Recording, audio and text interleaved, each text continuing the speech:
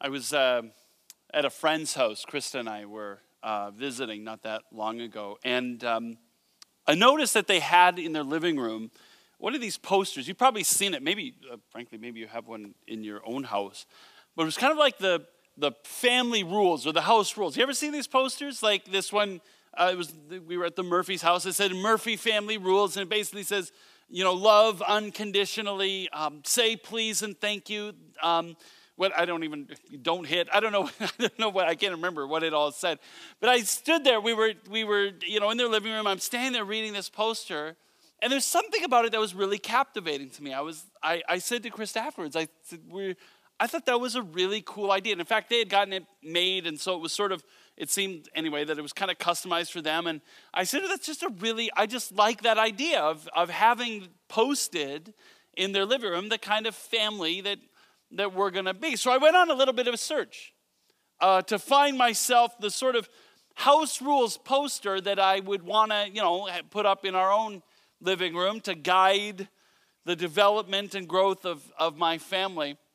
And I found a few that really spoke to my spirit. Let me show you one. It says at the top, house rules. And this kind of captures pretty much everything that I say on a daily basis. If you sleep on it, make it up.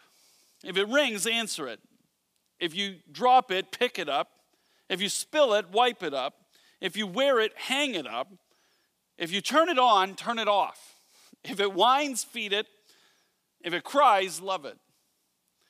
It's sort of, I heard somebody say once, I never expected that I was going to end up following in my dad's footsteps. Oh, they said, not doing what he does for a living. I just mean walking around behind my kids, turning light switches off and begging them to stop fighting. That's sort of, this poster kind of captured, if we posted that, 90% of what I say around the home would be irrelevant. It was just sort of caught me. I saw one actually when I was looking. This is sort of grandma and grandpa's house rules. It made perfect sense. Kitchen open 24 hours. Expect to be spoiled. Dessert comes first. No parents allowed. Laugh, giggle, snuggle. Sleepovers welcome. Storytelling. Play lots of games. Bedtime negotiable. Yes, it is. Actually, I found one it kind of felt like somebody took a snapshot of my soul and wrote it out in a poster. This one I love. This one I would love to post in my home. It says this: in this family, we talk in movie quotes. We take sarcasm to the edge. We live by the 10-second rule. We drink out of the carton, but only if mom's not watching. We believe bacon and cookies to be the staples of life. We live for football season. We own our mistakes because we make them so often. We believe in the healing power of ice cream, and we tease hard and love harder. Thought, yep, that's mine.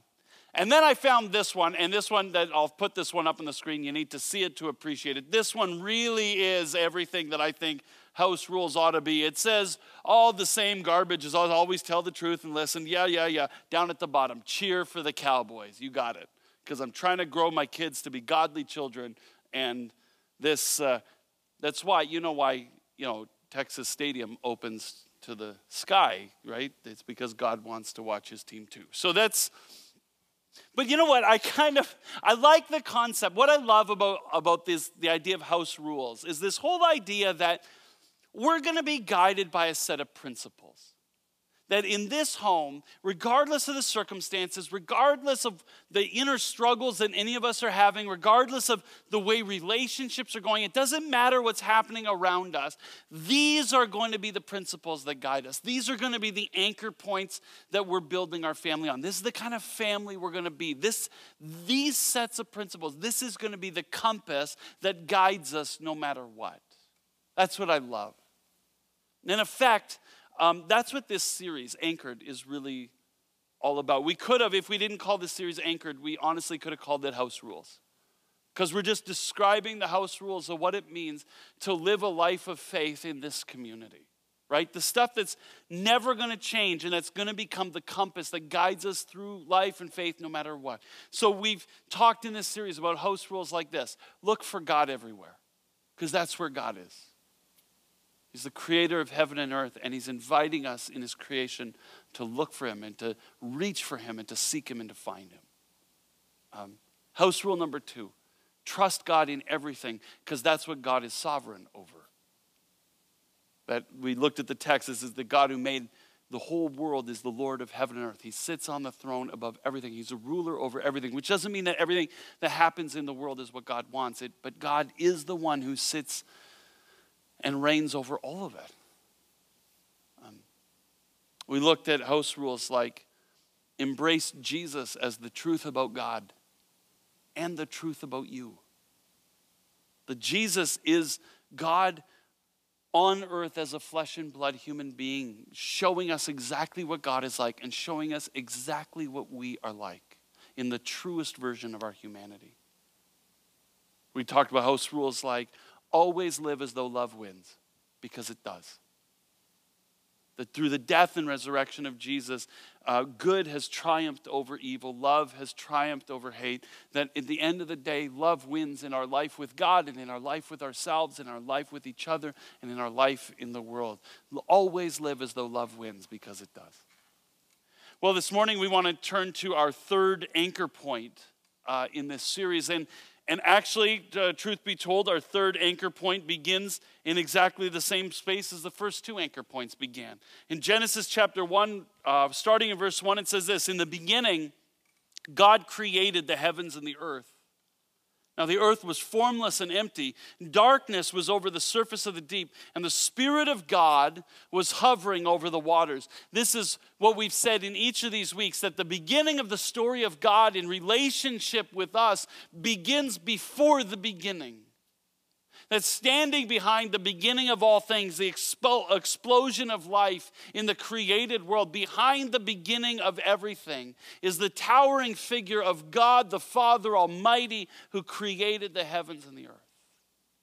And then we said last week, out of the biography of Jesus written by his good friend John, in the beginning was the Word, and the Word was with God, and the Word was God. That before the beginning of everything, in the eternity that lies behind all of creation, stands not only the towering figure of the Creator, God the Father, but the towering figure of God the Son, the active agent of God accomplishing his purpose in the world. And then we go back to Genesis chapter 1 and we discover that in the beginning, before the beginning, prior to the explosion of life in the created universe, is not only God the Father and God the Son, but God the Spirit. That the ultimate reality that lies behind everything is the one God who exists in 3 persons, God the Father, God the Son, and God the Spirit, who live together in self-sacrificing, loving community. That the origin of all that is, and the ultimate reality that lies behind everything, the most real thing in the entire universe, is the divine life of self-sacrificing love as experienced in community. That's the most real thing in the universe. In the beginning was the Spirit of God, it says, and the Spirit of God was hovering over the waters. That word hovering is an interesting word in Hebrew. It's the word that Hebrew writers would use to describe the action or the activity of a mother eagle hovering over her nest, tending to her young, nurturing them, feeding them, nourishing them, protecting them from predators, catching them when they fall, lifting them and carrying them up into the sky and teaching them to fly, in every single way hovering over the nest in order to empower her young to become everything that they were created to be.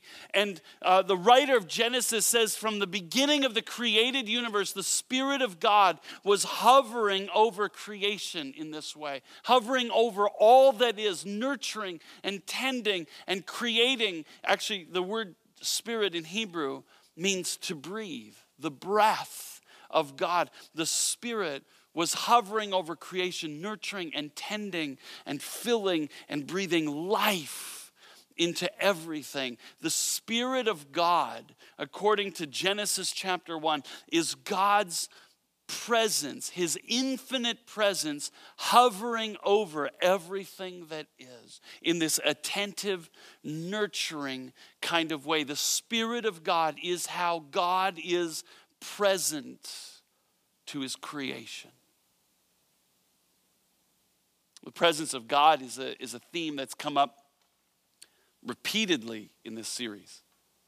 A couple of weeks ago, we talked about thin places. And if you were here for that conversation, those spaces, those times, those experiences where where the curtain between heaven and earth, the veil between heavenly reality and earthly reality seems ultra thin, where the light of heaven seems to radiate into our experience, and the presence of the Creator, the transcendent presence of God, the Father Almighty, the Creator of heaven and earth, seems like he is close and intimate.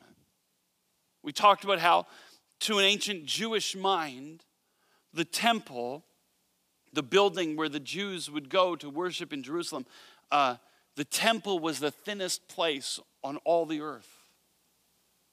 The tabernacle before it, actually the tabernacle was the portable worship facility that the Jews would have to set up and tear down when they were still a migrant people group. But in each case, it was the thinnest place on earth because it was the only place where you could go and stand in the presence of God.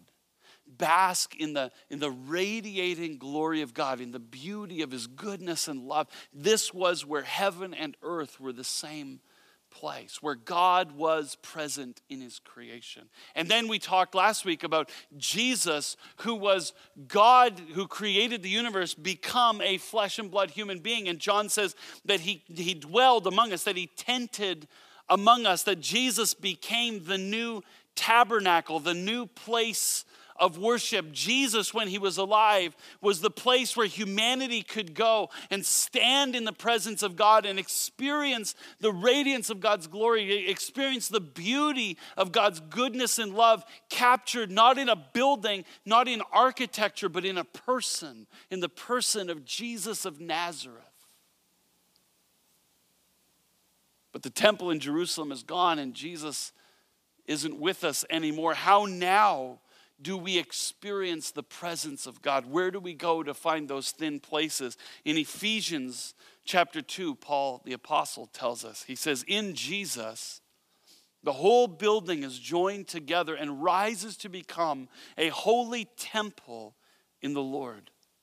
And in him, you too are being built together to become a dwelling in which God lives by his Spirit. In Christ, Paul is saying, the church, the community that gathers together in our common allegiance to Jesus Christ, our common faith in Jesus, it is in the community that gathers that becomes the new temple, the new place where God dwells by his Spirit.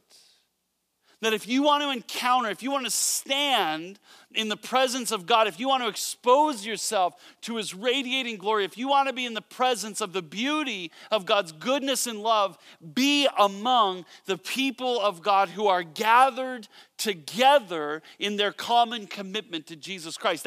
That's with us here on Sunday mornings. That's in life group together during the week. That's with your friends around the dinner table. The scriptures say wherever 2 or 3 are gathered, Jesus says, I'm right there in their midst by the Spirit. Wherever people gather in common devotion, shared devotion to Jesus Christ, the Apostle Paul says what you have is a temple. You have a place where heaven and earth overlap. What you have is the presence of God abiding in the midst. That as we sit here this morning together, the Spirit of God lives among us in a way that God is not present in other places at other times. This now is the thinnest place on earth.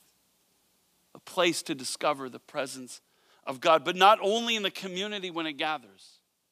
Actually, in 1 Corinthians chapter 6, the Apostle Paul says something actually a little bit different. What he says is this. He says, do you not know that your bodies are temples of the Holy Spirit who is in you, whom you've received from God. Paul says, don't you know that if you are in Christ, if you've put your faith in Jesus, if you're living a life of full devotion to following in faith in the way of Jesus, that your very body has become a temple in which the Holy Spirit lives.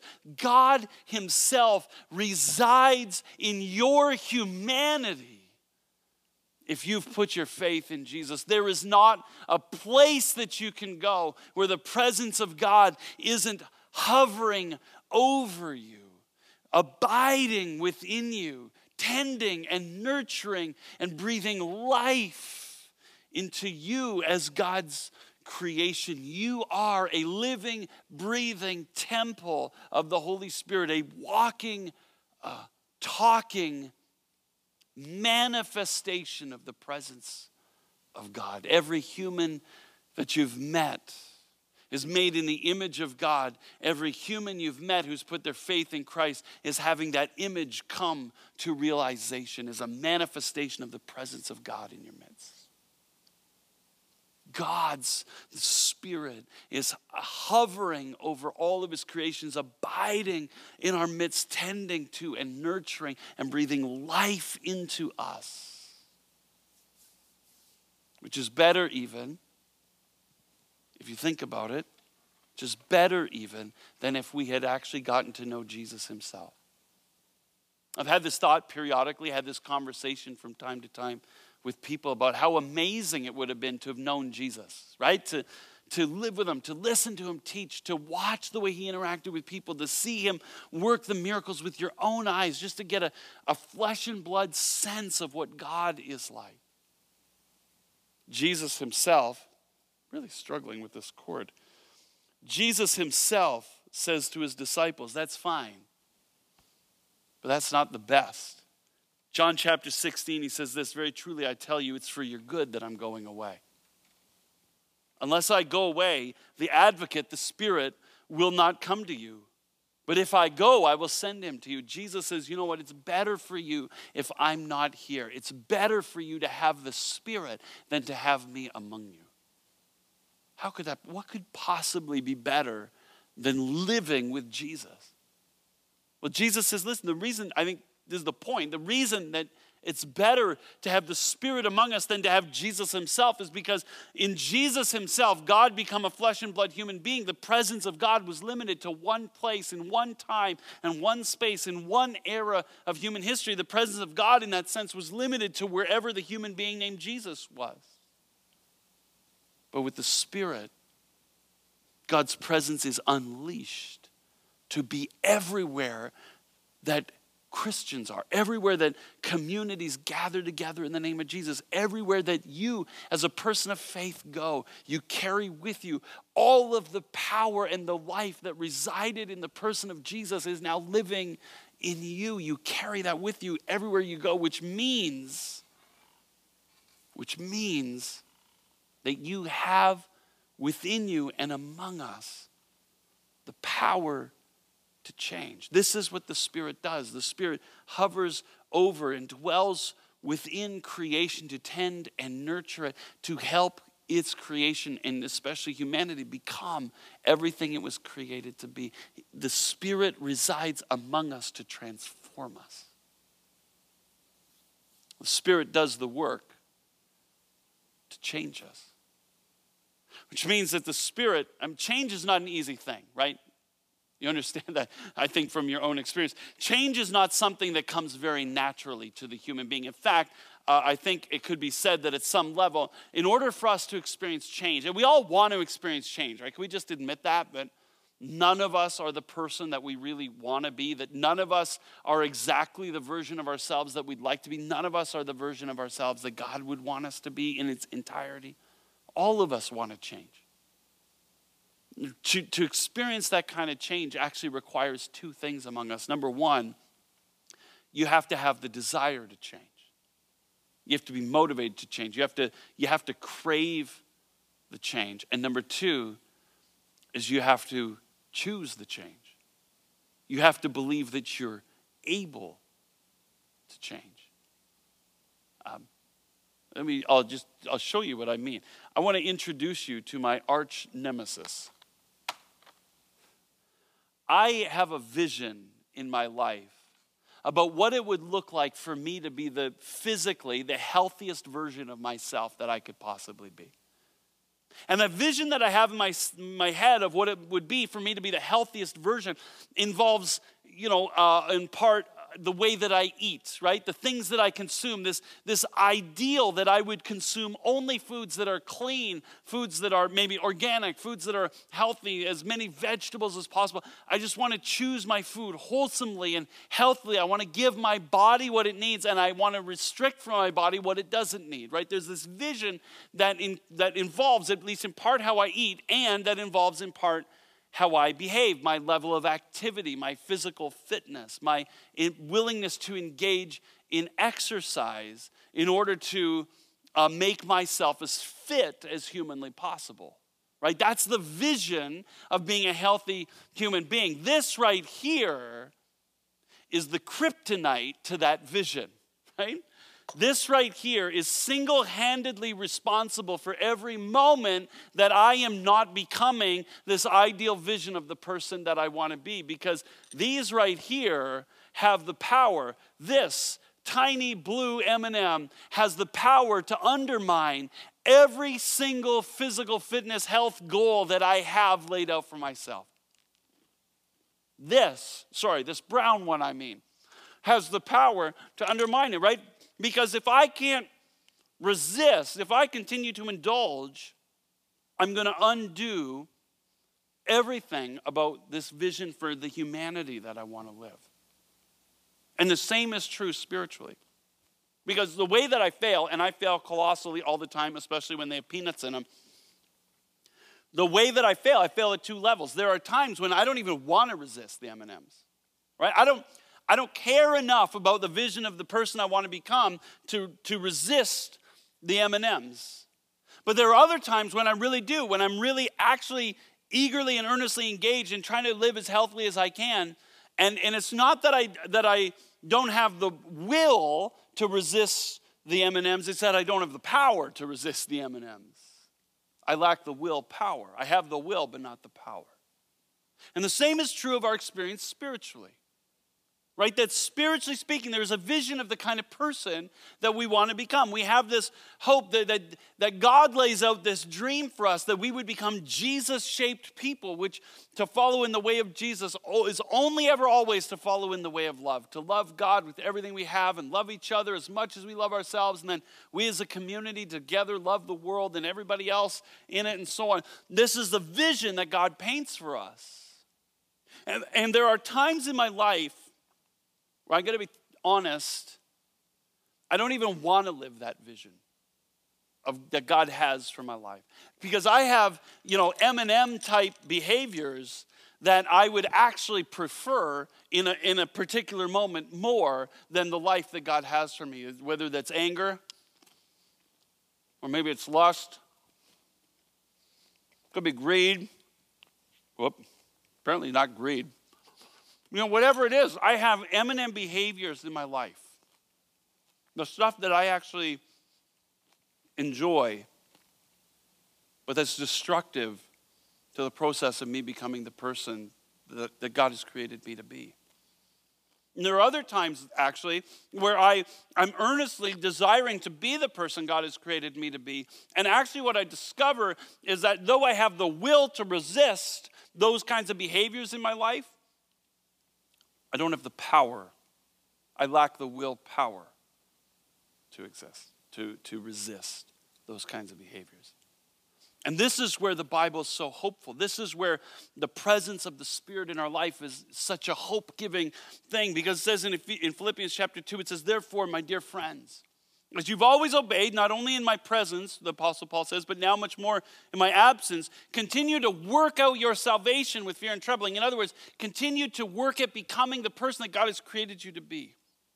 For it's God who works in you by his Spirit to will and to act in order to fulfill his good purpose. Paul says that the reason you can press on to continue to strive towards becoming the person that God has created you to be is with the knowledge that God by his Spirit resides in you, and that the power of God is being unleashed within you to give you the will to resist the temptation, to give you the desire to follow in the way of Jesus, and then to give you the power to follow through on your intentions. To get you to want to become like Jesus, or at the very least to want to become like Jesus, and to give you the power to actually begin to live that out. And not just for you as an individual, but that's true of us as a community. That's true of all of us.